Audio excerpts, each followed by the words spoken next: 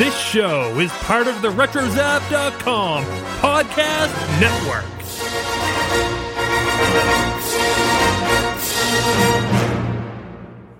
Today's episode is brought to you by TeePublic, and the folks over at TeePublic have once again decided to offer us a special for our listeners. I thought it was for us. Well, true, if we wanted to, we could get this.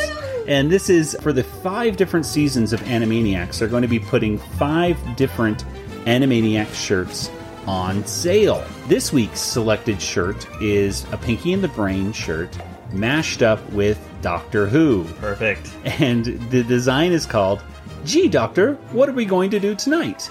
Parentheses, classic. Because, because in this design, both Pinky and the Brain are dressed up as classic doctors, the 4th and 5th Doctor from Doctor Who. Of course. And it really looks fantastic because, well, I don't know. It just Pinky with his scarf and everything, and yeah, and of course the Brain just looks grumpy. And you got the TARDIS right there too. And the TARDIS behind him. Yeah. It's a fantastic design, and it is on sale. It's perfect for any Pinky and the Brain, Animaniacs, or Doctor Who fan that you can think of. There's many different designs, many different options, and you can check them all out by simply going to teepublic.animanicast.com and see that design and other designs as well. So there we go. All right. And we thank you very much, TeePublic, for your support.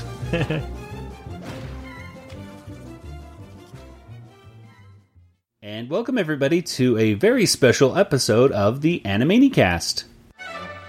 Okay, this is scary. See, one time Randy Beaman was asleep and he heard a scratch, scratch, scratch on the window. And he woke up and nothing was there. So the next night he heard a scratch, scratch, scratch on the floor. And he woke up and there was nothing there. And so the next night he heard scratch, scratch, scratch on his bed. And he woke up and you know what it was? His mom's Lee press-on nails had come alive and they were after Randy Beaman. Ah! Okay, bye.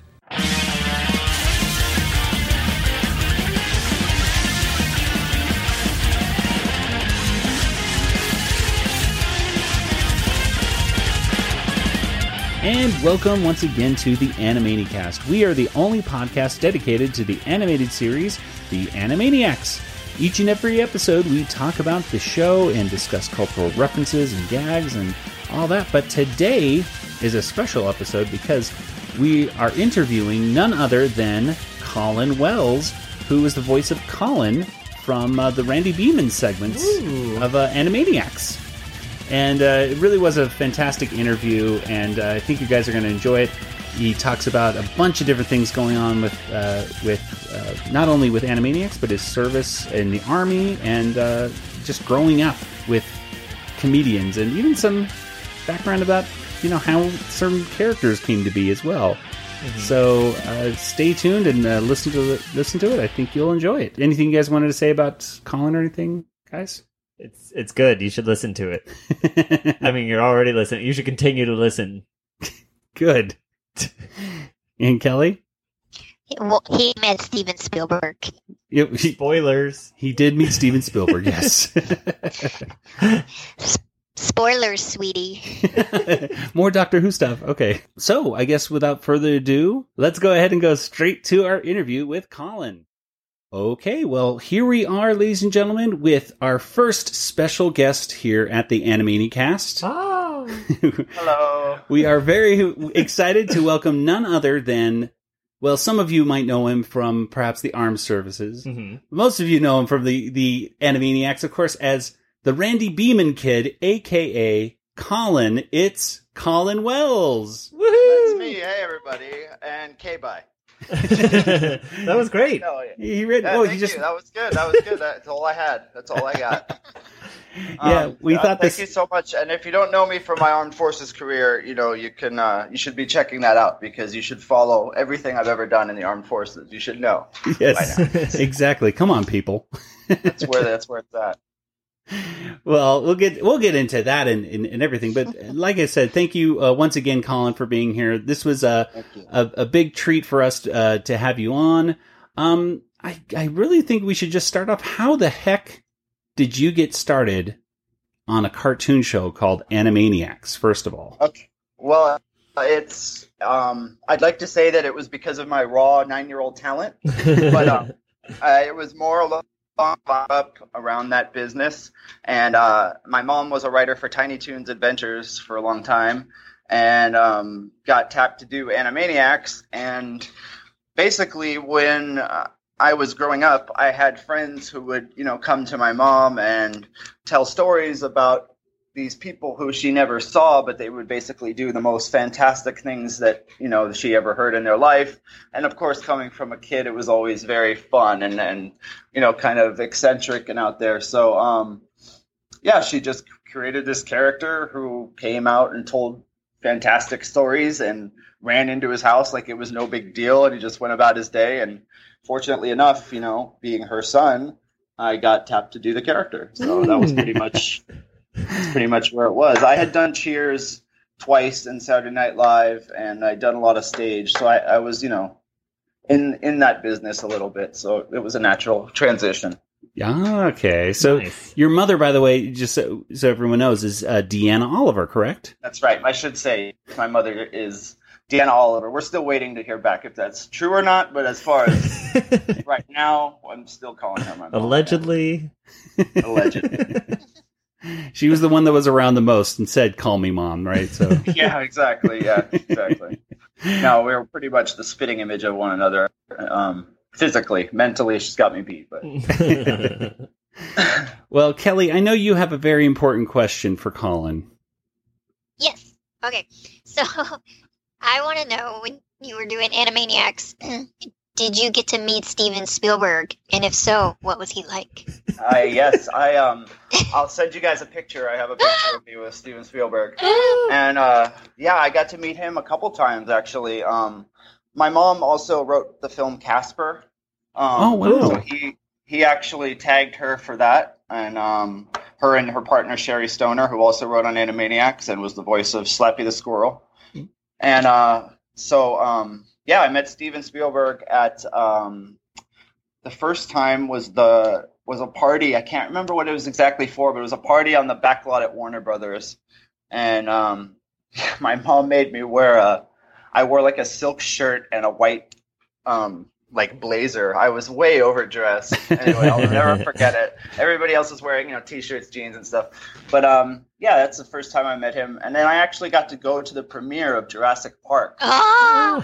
And and I'll tell you, that was the first date I ever went on. I brought a girl. Oh. And I brought a girl to the premiere of Jurassic Park. Did you And marry her? I didn't. No. And I'll tell you If I why. had a guy take me to the premiere of Jurassic Park, I would have married him.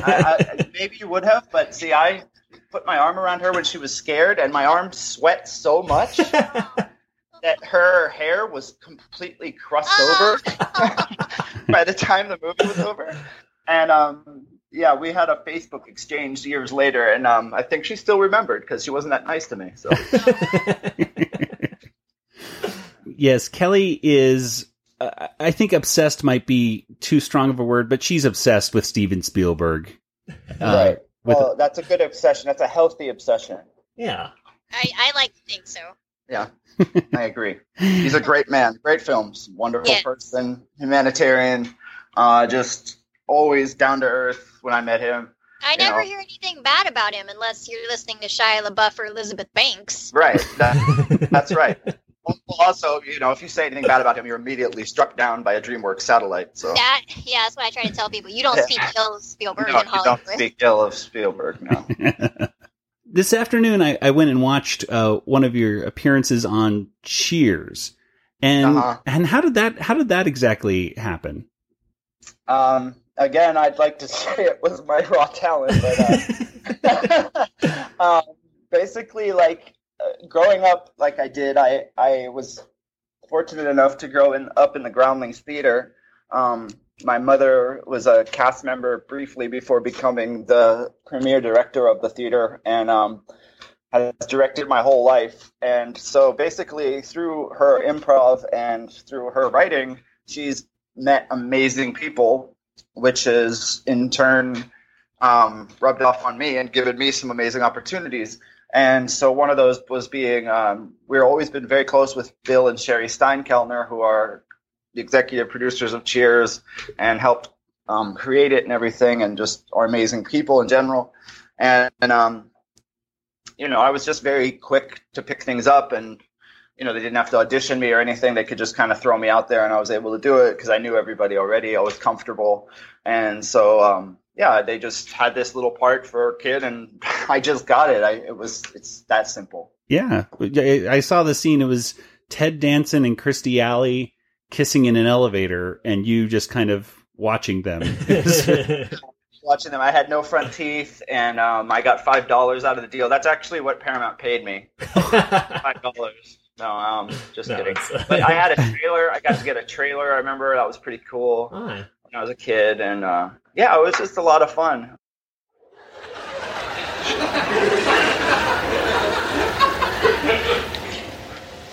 Hi. Hey, kid. What floor are you going to? The penthouse. Oh, yeah? Yeah, look, here's $5 here. Walk up, will you? But it's 40 floors. Yeah, you're young. Go on. Just out of curiosity, you said you were on Saturday Night Live.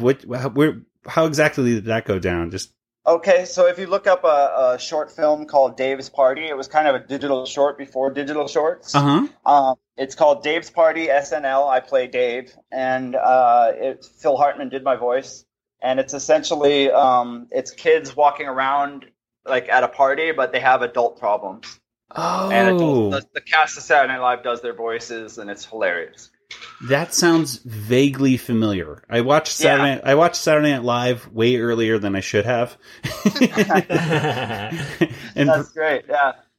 So I will definitely check that out as well and put that into the show notes if possible. I know that they have a lot of those old sketches and stuff online. Mm-hmm. So if possible, it's one of the best. I mean, Phil Hartman is a class act. Oh gosh.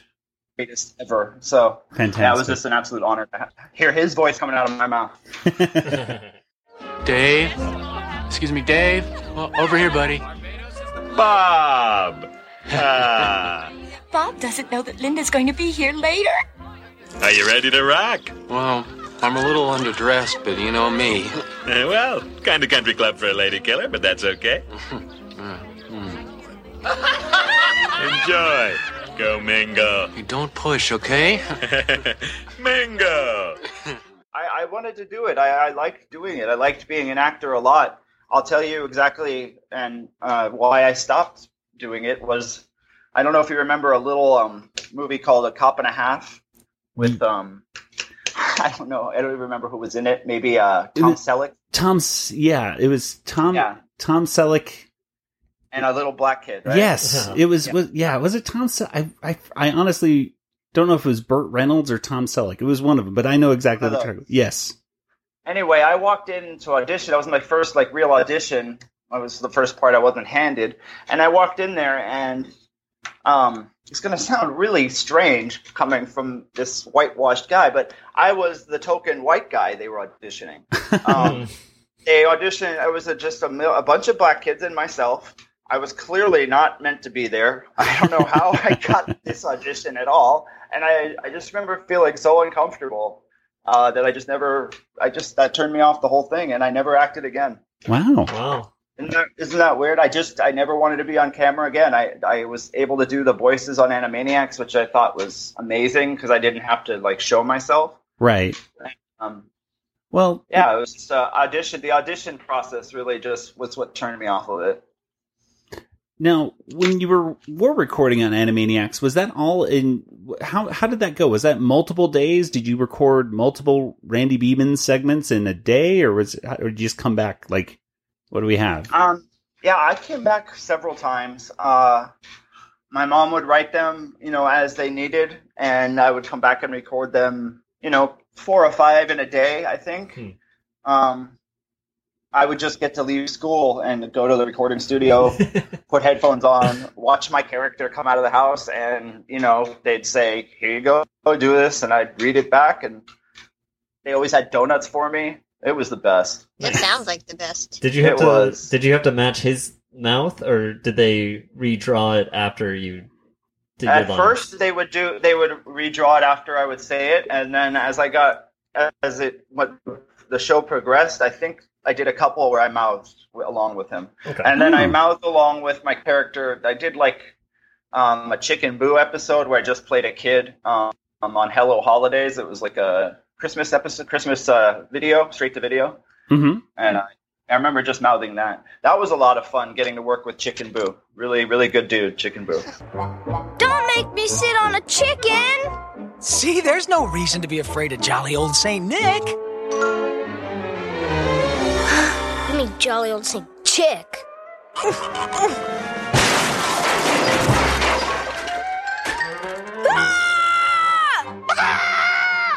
He is a chicken!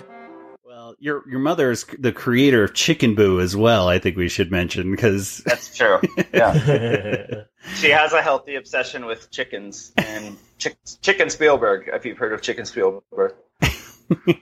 No. Okay, no, and yeah, she also created the Good Pigeons. Oh, the Good Feathers. Good Feathers, excuse me. Yeah. Good. I just got the name wrong. You better edit that out. Yeah, but she created them. I can tell you, we had this house in Sherman Oaks. I don't want to get too ahead of myself. I know you have questions and stuff, but she created the pigeons basically because we had a group of pigeons that lived in our front yard on the street Matilaha in Sherman Oaks. One really fat pigeon and a group of skinny pigeons, and they all just kind of seemed to do what the fat pigeon wanted.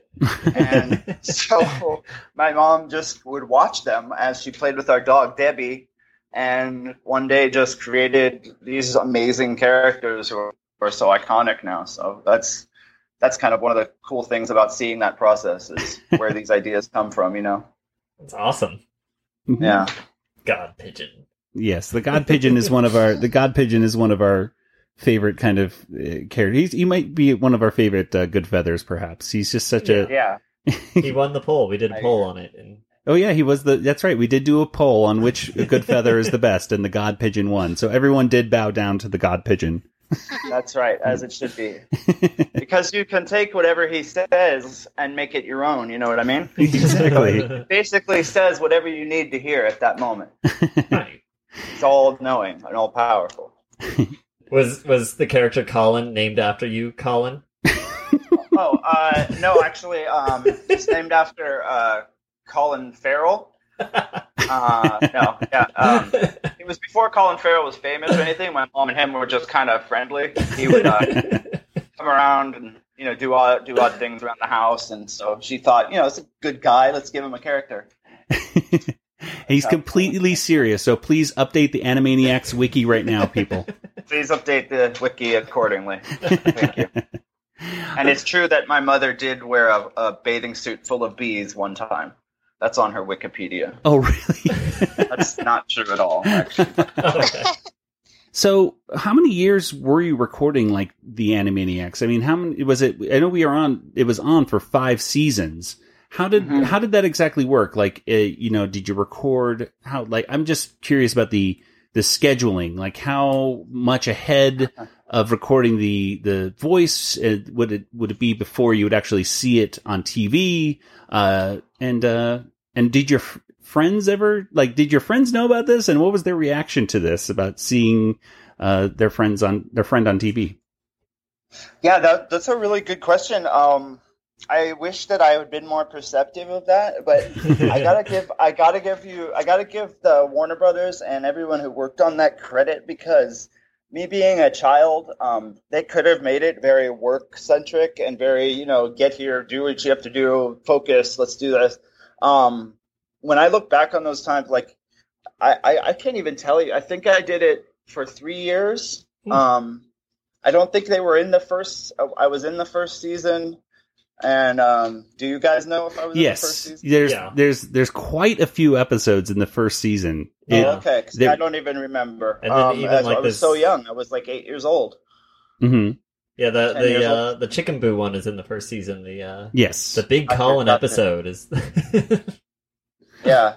So yeah, just as far as like getting prepared and everything, it was never anything I would get ahead of time, really. It was just, I would get there, they'd give me about an hour to read through the script, and I'd go over it with Andrea Romano, who was the voice director, and she would just go over it with Ruger was there because he's at everything. You guys know Tom Ruger. Oh, we don't know him personally. He does follow us on Twitter.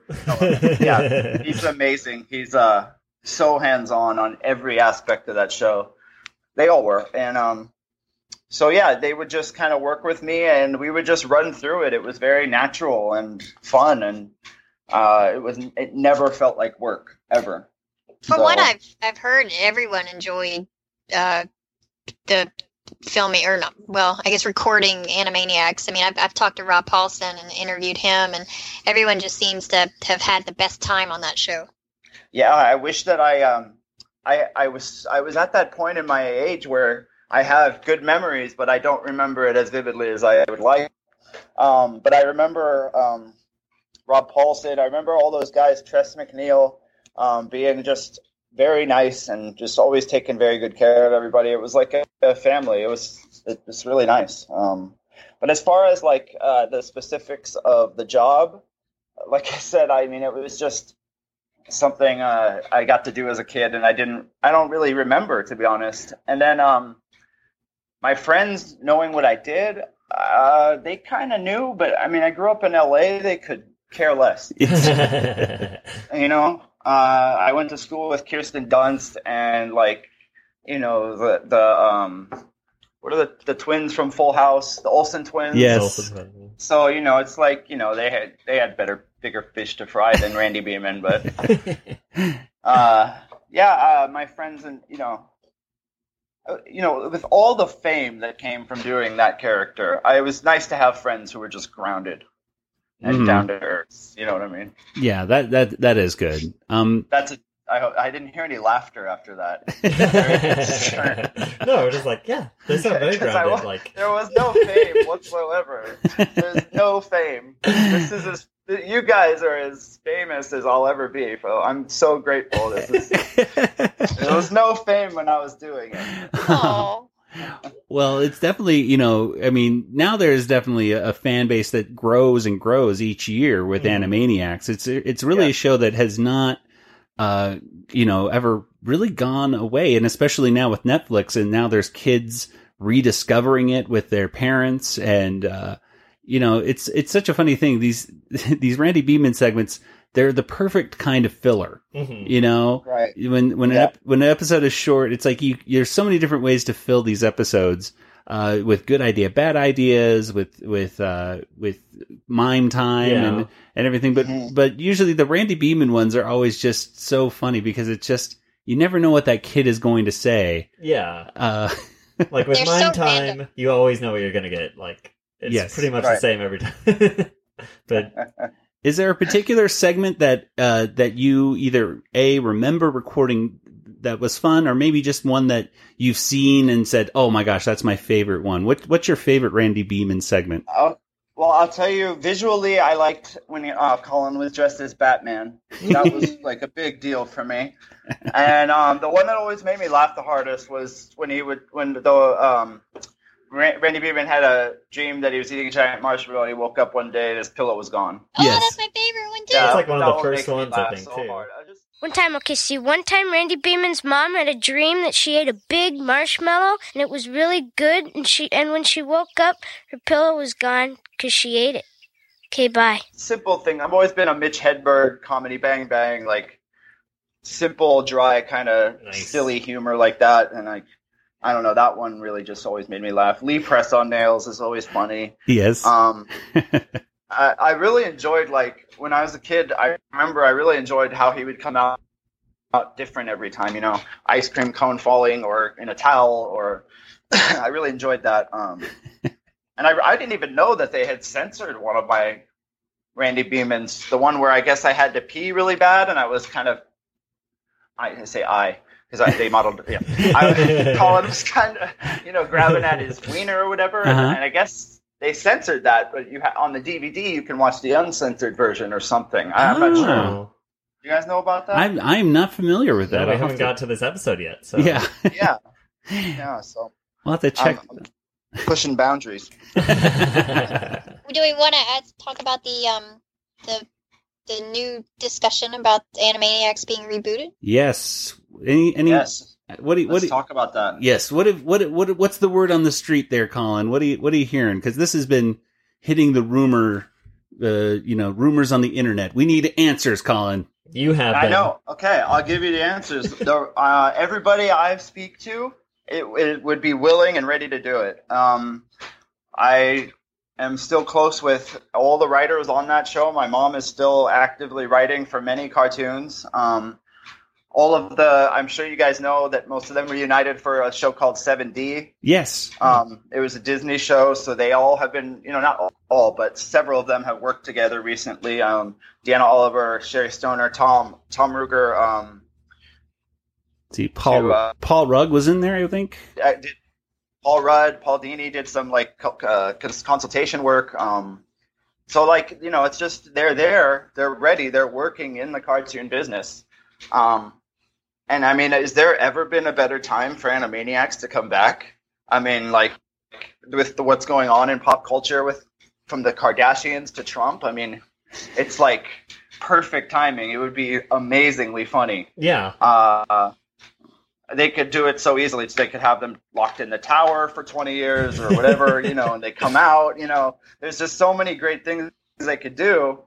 And as far as I know, everybody I've spoken to would be willing to do it. It's all about Netflix or picking it up. Yeah, from what I've been able to gather just from the internet is that if it was discussed, it was discussed at a meeting that did not involve Tom Ruger and stuff. It might have been Steven Spielberg and just some Warner Brother executives, perhaps, kind of saying, "Is this the right time?" and everything, and then hopefully moving forward. Because, like you said, everyone that I've seen is very willing to get going on it. Yeah, I mean, there's no reason not to. Everybody is still working in the business, Yeah. It's not like you'd have to pull Rob Paulson out of retirement. Yeah. Or, get Tress MacNeille to, I swore I'd never do it again. But yeah, like you said, it just takes the right people talking about it at the right time. With Netflix, there's such a demand for content. Not Netflix per se, but just the way TV is now in general. There's such a high demand for content, and Animaniacs is just full of content. Right. I don't know. I just hope it happens. It'd be so fun. Yeah, well, I know Nathan Ruger is working on the Warner Brothers lot right now on an unrelated thing, not Animaniacs related. Mm-hmm. But some people were mentioning on Twitter about how it should be rebooted, and I said, and I basically put out a tweet saying Warner Brothers needs to get in contact with the following people, and I should put a little @ symbol for as many actors and writers as I could in one message. Mm-hmm. And one of them was Nathan Ruger, and somebody said, well, do you really think Nathan should be in the show? Because his voice, can't be pitched. And I said, no, so much, you can. I said, voice pitching has gone a long way. You could pitch his voice up more. And I said, plus, or you could put him on the creative team and everything too, and have him as one of the writers. And Tom Ruger responded that what he'd really like to see would be a 28-year-old Skippy still living with his aunt, and not just trying to get him out. Yeah, trying to him out. That's what we talked about when I talked about Randy Beaman. Is the next one, Colin could be totally grown. Yeah, and it could just be a Casey one time. Randy Beaman saved my life in Afghanistan. I like this. Well, and he just walks back in very solemn, very serious. Kind of shaking a little bit. Oh well, that's a perfect segue there, Colin. To what happened after your life with Animaniacs and with acting and everything. Well, you joined the Army. Yeah, I did. I joined the Army Infantry. There was a few things that happened in between. I went to college for a bit in San Francisco, and I went to Academy of Art University. I was going to be in film, and I grew up in LA. I grew up very fast. I didn't have much discipline. My parents split up when I was very young. My mom, as you guys know, worked her ass off, and because of that, I kind of had to take care of myself a lot. For instance, when she was writing Animaniacs and Tiny Toons, it was in a office building that was right next to the Sherman Oaks Galleria, which is actually where they filmed Fast Times at Ridgemont High. Mm-hmm. And so I would go to that movie theater and just watch movies, and they would let me in. I would hang out at the mall, and anyway, I just kind of grew up very fast, and because of that, I didn't have much discipline, and I kind of got into some trouble in my 20s, and not in trouble with the law or anything. I just was, I hurt my knee. I started taking painkillers, and I kind of was going down a bad road for a little bit, and had some money, so it made it easy. I was in the Hollywood scene with everybody, so it's just, it got hard there for a while. And so after several attempts to get better, I decided to take the bull by the horn, so to speak, and go to where the one place you can't quit. And so that was Fort Benning, Georgia, the home of the infantry. Mm-hmm. I have Army in my blood. My grandfather, I have history all the way down to the Civil War, people fighting. So, I don't know. I went to Fort Benning, Georgia, and I took to it really well. I cleaned myself up and became an amazing soldier, and it's some of the best and worst times of my life. Went to Afghanistan in 2009, 2010 for 13 months, about a year, and that's pretty much why I joined. I just needed a change, needed some discipline, and needed to figure myself out. Ah, yes. You made a short film recently for ABC called Laughter Under Fire. Yes. And it's a wonderful film. It's only about 6 minutes long. But in this film, you talked about how one of the things that you brought, or you really tried to bring to Afghanistan, was laughter. Tell us a little bit about that. Well, that's growing up in the Groundlings Theater. I grew up around Lisa Kudrow and Conan O'Brien and Will Ferrell and Melissa McCarthy and Kristen Wiig and every name you could possibly ever associate with comedy, and just top tier, funny, talented people.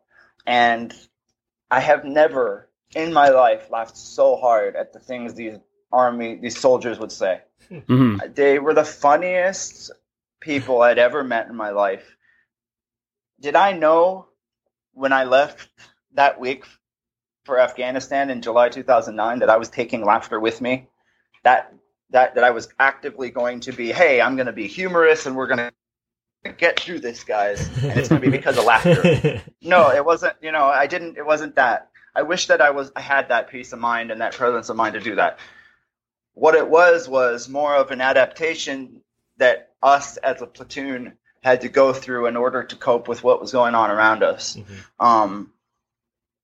We were tip of the spearhead, very violent deployment. It was just very violent. Lots of casualties on both ends.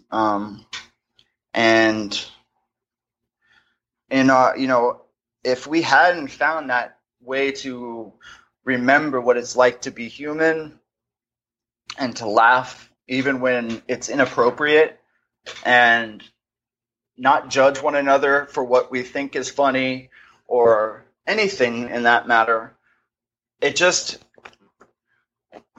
last thing you want to worry about when you're grieving or you're upset because of something you were forced to do, the last thing you want to worry about is what people think about you. And when you can laugh with people, you already know that they're family and you already know how they feel about you. So you're able to cry in front of them and let your guard down in front of them and be okay, because it all comes from laughter, in my opinion. Mm-hmm. Because you're able to laugh with these people, you're able to cry in front of these people. You know what I mean? Mm-hmm. It goes hand in hand. and they would just most irreverent, offbeat. I mean, people are dying. If you can make someone laugh in the face of that much tragedy, it's what you have to do. And it may sound horrible, but unless you're there, you just would never understand why it's so important to laugh like that. But in my opinion, there's no greater medicine in the world. It's true. Laughter is the greatest medicine. Mm-hmm. I'd be nowhere without it. So, this is my family. There's Jordan Black. There's Mike Hitchcock and Tim Bagley. Steve Little. Here's my mom as a director. Groundlings yearbook. Not a year's gone by. I haven't been here. Well, 1 year went by. I didn't come here. I joined the Army for purely selfish reasons. I needed a change. I brought along with me the one thing I knew. Laughter. My boys were a company, and everybody else was my audience, you know? Wow. So you would actively make people laugh? Absolutely. That's awesome. All the time. Fantastic. Yeah, and it really is a great video. Oh, yeah. Thank you. And see some lightsaber battles and oh yeah, we had lots of lightsaber battles for sure. we three are enormous Star Wars fans. We got to admit, this is so. When I saw that appear in the video, I was like, "Oh, lightsabers, awesome!" Oh yeah, we wore Jedi Knight patches underneath our regular patch on our arms. Oh, cool. So, yeah, we made Jedi Knight patches just to kind of be fun. Cool. Who's your favorite Jedi? My favorite Jedi. That's a good question. I guess I'd have to say Yoda. Yay! Yeah. That's a good answer. Good answer. Yeah. Kelly is. Oh, you hit on Kelly's other obsession right there, which is Yoda, by the way. Yeah, her Twitter. Oh, good. I'm so glad. Her Twitter. Yoda's going to be in Battlefront 2. Yes. Ooh.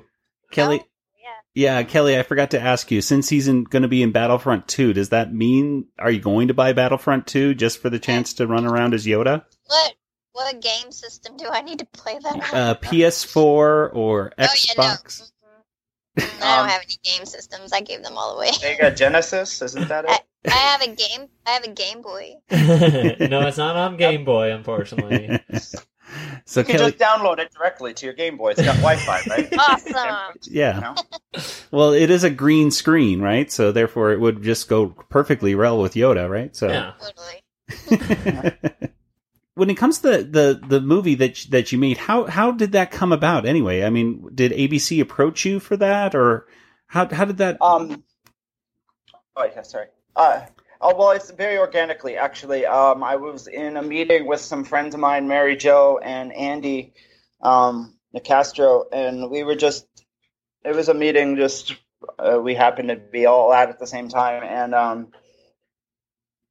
I had so much since, and she had been working for ABC, and I basically was I started talking to other people about laughter and how I thought it helped me and everything. And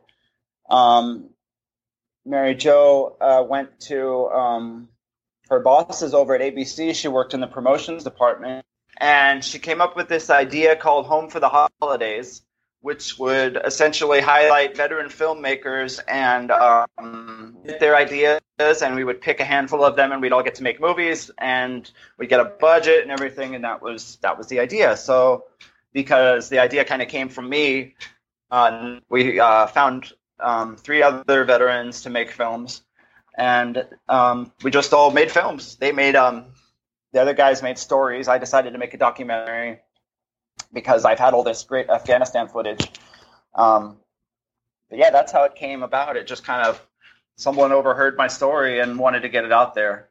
There's a lot more to be told, if I'm being honest. Laughter Under Fire is meant to be a catalyst. I had a son not long after that happened, so I kind of have been focusing on other things, and the entertainment industry is something that I will always come back to in a way, but it's not where my heart is.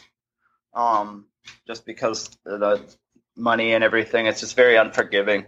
But that's a whole nother interview. Yeah, so just it just came about very organically. I'm just, like I said, I'm very fortunate to be to know such amazing people. And while I think of this, if you don't mind, one of the reasons why I think I went into the military was because and this is kind of just dawning on me, so if I'm wrong about this, that's fine. But I was around all these talented, amazing people all the time, and I was handed all these amazing opportunities.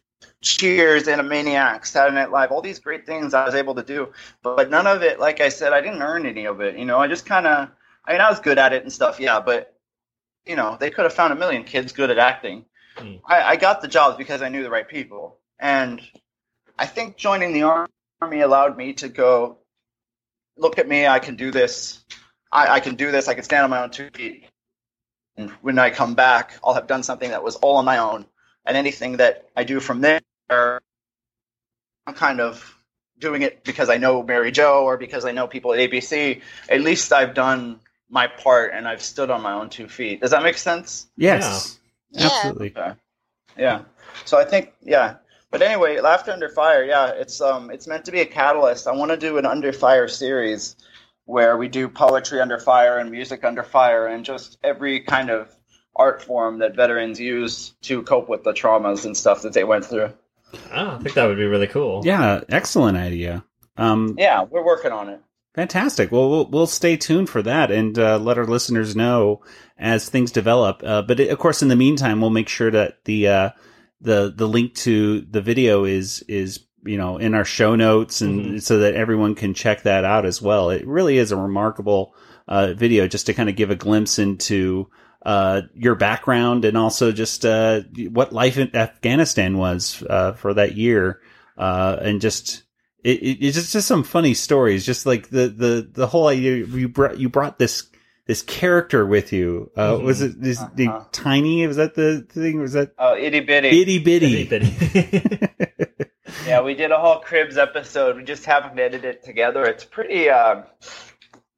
He talked like this, and he's like, I can't even do it anymore. He's like, yeah, like a very like that's good. Yeah. What's up, guys? Like very, gangster, but whitewashed and very stupid, and just very stupid. That was the idea. And yeah, it was just to make my buddies laugh. And, the humor. We did some videos out there with him. I couldn't put them on ABC because the humor was raw, man. You get guys out there in Afghanistan for like that long a time, that humor is jar. It does not play well over here. No. Yeah. I remember when I was making Laughter Under Fire, I showed some of it to some of the executives at ABC, some of the raw footage and stuff, and I got actually yelled at by someone, a friend of mine. They were like, what the hell were you thinking showing these people this? Like, do you understand? They think you're like the worst person right now. It flew over. I was able to explain myself, but it was pretty funny. But yeah, I have a lot of footage, like 80 plus hours of footage that I could go through. Oh my goodness. Well, yeah. It's crazy. Well, we're going to start wrapping things up. But Nathan, Kelly, I want to make sure I give you guys a chance to have any additional questions, things like that for Colin. Well, are you going to have your son be the next Colin, do you think? Like a couple of years? Oh, that would be so brilliant. That's a great idea, actually. If I could just do it without him ever knowing that he is famous at all, like, or has anything to do with entertainment, like if I could just record him. Yeah, just a little tape recorder, get your phone out or something. Yeah, totally. Tell me a funny story, kid. He actually has the perfect voice for it. He's only 3 right now, but he drops his R's. He's like, right heel. I see you right heel. That'd be great, yeah. So it's got like the perfect voice right now. Good idea. We're all looking at that. Get some money. Yeah, because I'm making money off this kid, right? Yeah, totally. Come on, we've been doing nepotism my whole life. Let's not stop now. Yeah, he's got to earn his keep. So yeah, nothing better than being a dad. Do you guys have kids? Anybody? No, we're all childless over here. Yeah, we're all just a bunch of childs ourselves. I have a puppy. Yes. That counts. Yes. Yeah, we have dogs and cats. That's our closest thing to kids. Yeah. My mom created Rita and Runt. Oh, yes. Right? Yeah. Indian Buttons. All those characters. Like, she's weird about doing interviews, but next time I'm gonna get her. So yeah, we'll have to make an appointment to talk more about how the formation of those characters came, because obviously you guys got me. I want to learn more. Like, I need to learn more of this stuff. Well, I don't know if you're going to the Dr. Otto reference on me the other day, and it went right over my head, and I felt so stupid. Well, I don't know if you're going to the right place if you want to learn stuff, but we try. We're not the most educational. Nathan will be moving out to the LA area within the next month or so. So maybe we can get like an on-the-spot reporting. Yeah, we're going to put Nathan. Great. We're going to put Nathan to work out there. That would be really great. On the street. And Saturday, I don't know if you guys could put this on. If not, that's fine. But Saturday, I'm actually going to be at this event in Santa Ana at it's this place called Evergreen Wellness Center, and it's called a No Veteran Left Behind event. And what it is it's essentially we're trying to educate veterans about the benefits of cannabis use. And so it's changed my life. I use it topically on my back and on my knee where I've had surgeries. And so I work for this company. We're just trying to get veterans to be more educated and more open to it. So this Saturday we're having a huge event. Going to be helping a lot of veterans out. It's going to be a big, good deal. So people can hit me up on my Instagram, I guess. Yes. I'll get that to you guys. Well, this episode comes out Saturday. So we'll be putting out early Saturday morning. So hopefully if listeners, if you're in the LA area, and you want to, hit up Colin on Instagram or what have you, let's go and get right to that. Colin, how can people get in contact with you online if they'd like to say hi, get more information? Yeah, they can go to @veterans_walk_and_talk. So it's @veteranswalkandtalk with underscores between all the words, and essentially it's just I'm just trying to start an organization where we, as veterans, we just go up in the mountains, we take hikes, and we just talk about anything and everything, because I really feel like the first step is just breaking down that first wall, and once that can be done and an open dialogue can start, we can really start to help a lot of people who need it. So that's what I do. So @veteranswalkandtalk, underscores between every word. And that's me on Instagram. Fantastic. Well, thank you so much, Colin, for being on. We'd love to have you on again someday to discuss some more about Animaniacs. And I think sometimes people, just think this goes without saying, but really, honestly, thank you so much for your service to our country. We really do appreciate it. Thank you. I appreciate that. I appreciate your support, and honestly, the support and love you have for Animaniacs is so great. It was made with love, and for our next interview, I'm gonna learn a lot more about my time there. I'm gonna ask my mom to tell me some stories and stuff. Fantastic. We'll go find some, look for some old photo albums and things like that, right? Exactly. I mean, I was blown up a couple times. I'm lucky I remember anything. That's true. It's okay to laugh when a veteran says that kind of stuff. I was worried. Yeah. Well, anyway, guys, thank you so much. It's an absolute honor, and you guys are absolutely wonderful, and I'll do it again anytime. Excellent. Well, thank you so much. Thank you. Thank you, guys. Thank you.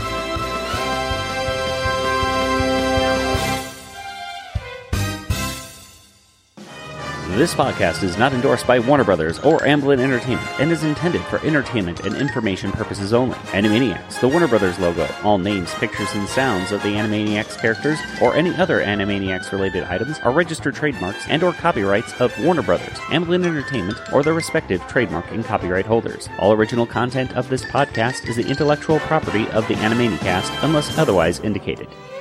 Okay, bye.